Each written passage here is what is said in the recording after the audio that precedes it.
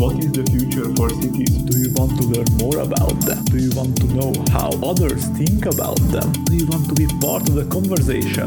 Then this is the right place. Welcome to today's What is the Future for Cities podcast and its research episode. My name is Fanny, and today I will introduce a research paper by summarizing it. The episode really is just a short summary of the original paper, and in case it is interesting enough, I would encourage everyone to check out the whole paper.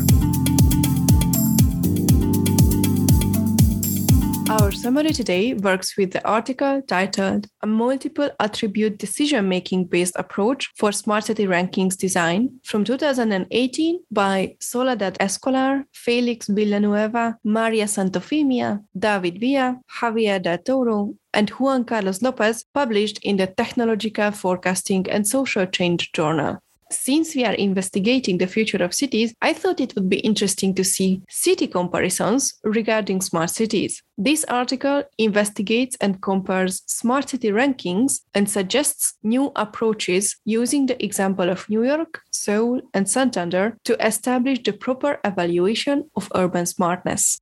Although there is no agreement on the definition of the smart city, it is commonly accepted that it suggests taking advantages of technology, and especially information and communication technologies, ICTs, to provide sustainable economical growth to increase the quality of life of citizens. Smart city refers, for the authors, to a city that monitors and integrates conditions of its critical infrastructures, such as roads and bridges, to better optimize its resources, plan its maintenance activities, and monitor security aspects, while the services to its citizens are maximized.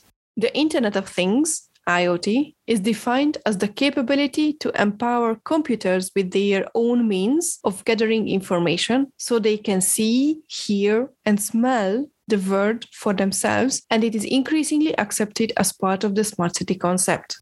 The city has been traditionally considered as a system in equilibrium, and it to become smart has to arrange the adequate resources along one or several key dimensions, such as smart parking, structural health, smart lighting, waste management, and so on, to enable added value services for the citizens. IoT can help such transformation with its hearing, seeing, and smelling, while implicitly working for us. However, to become smart, the level and quality of ICT deployment and implementations are not clear. Additionally, the meaning of smartness is still not specific, which creates the notion that just the usage of ICT makes a city smart.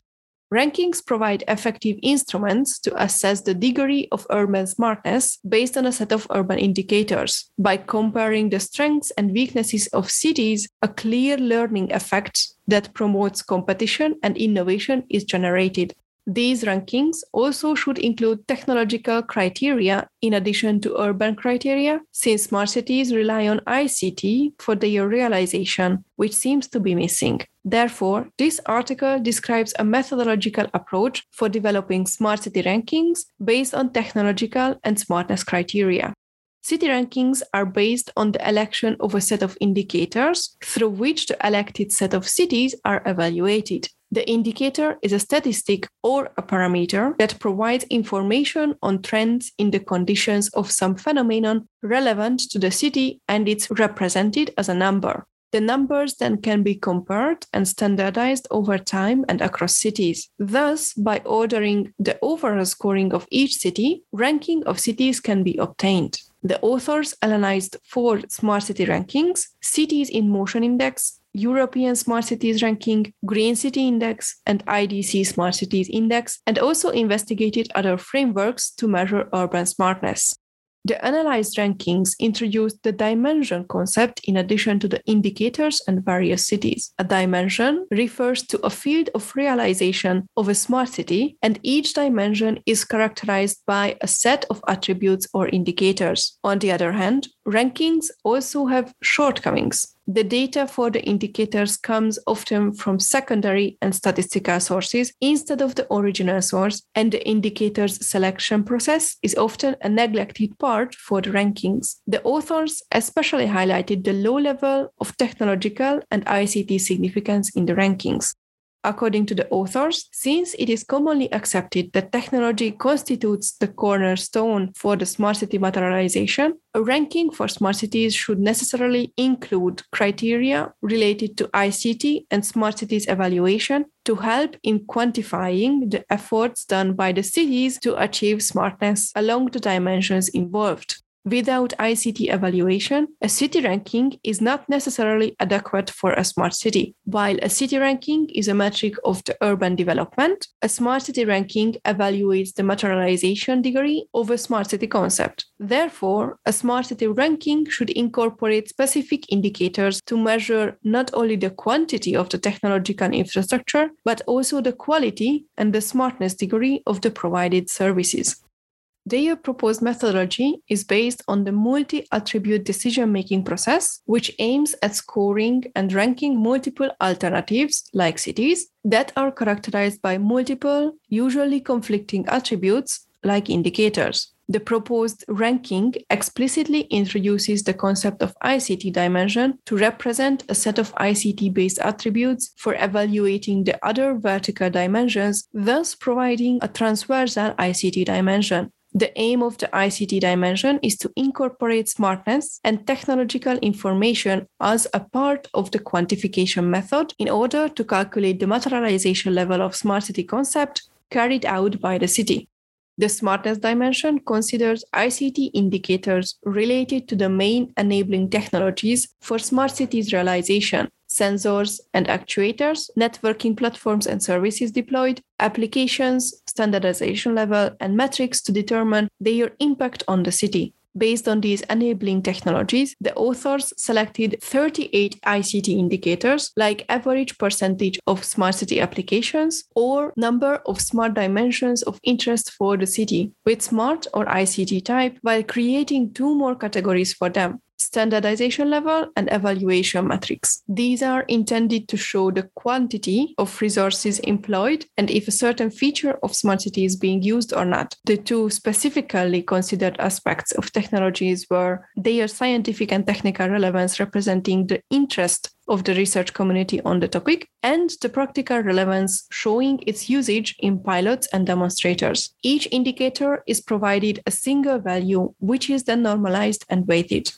The authors investigated 3 cities to be ranked by this new ICT dimension: Santander, Seoul, and New York. They were selected because they present a high availability of values within the proposed dimension. The authors collected and cleared the data for each city, then created the normalized and weighted values. Santander has been the largest urban pilot project to establish a smart city with 5 main domains: traffic, lighting and the environment, parks, mobile environment monitoring, and buildings and energy. Seoul is known as one of the most tech-savvy cities in the world, which progressively evolved from a model based on advanced technological infrastructure towards a model that provides citizen-centric services, while sustainability and competitiveness of the city are also boosted. Seoul has 4 domains: metering, governance and open data, safety, and waste management.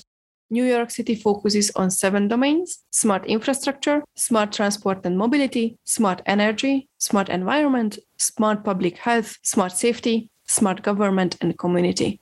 Based on the data collected from the cities and the produced indicators, New York has the highest aggregated value of the ICT indicators, while Santander is the second and Seoul is the third.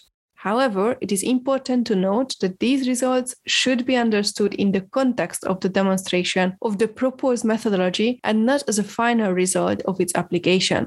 More importantly, the outcomes are oriented to understand better the strengths and weaknesses of the smart cities of today by focusing our attention on technological aspects. Compared to New York and Seoul, Santander is an example of smart city at a smaller scale and with different initiatives, while Seoul reaffirms itself in the role of tech-savvy city with the highest ratio of Wi-Fi hotspots and social network users, among others. Regardless, having the largest technological infrastructure does not imply achieving the highest degree of smartness.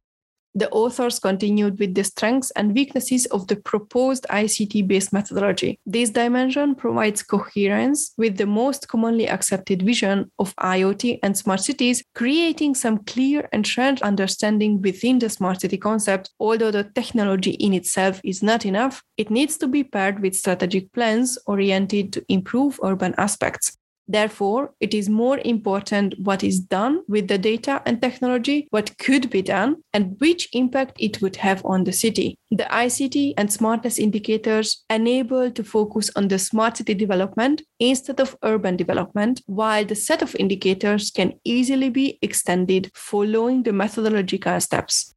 However, this attempt was the first try to evaluate not just the quantity, but the quality of the applied technologies and smartness. The selected indicators can be subjective without the support and provision of wider research.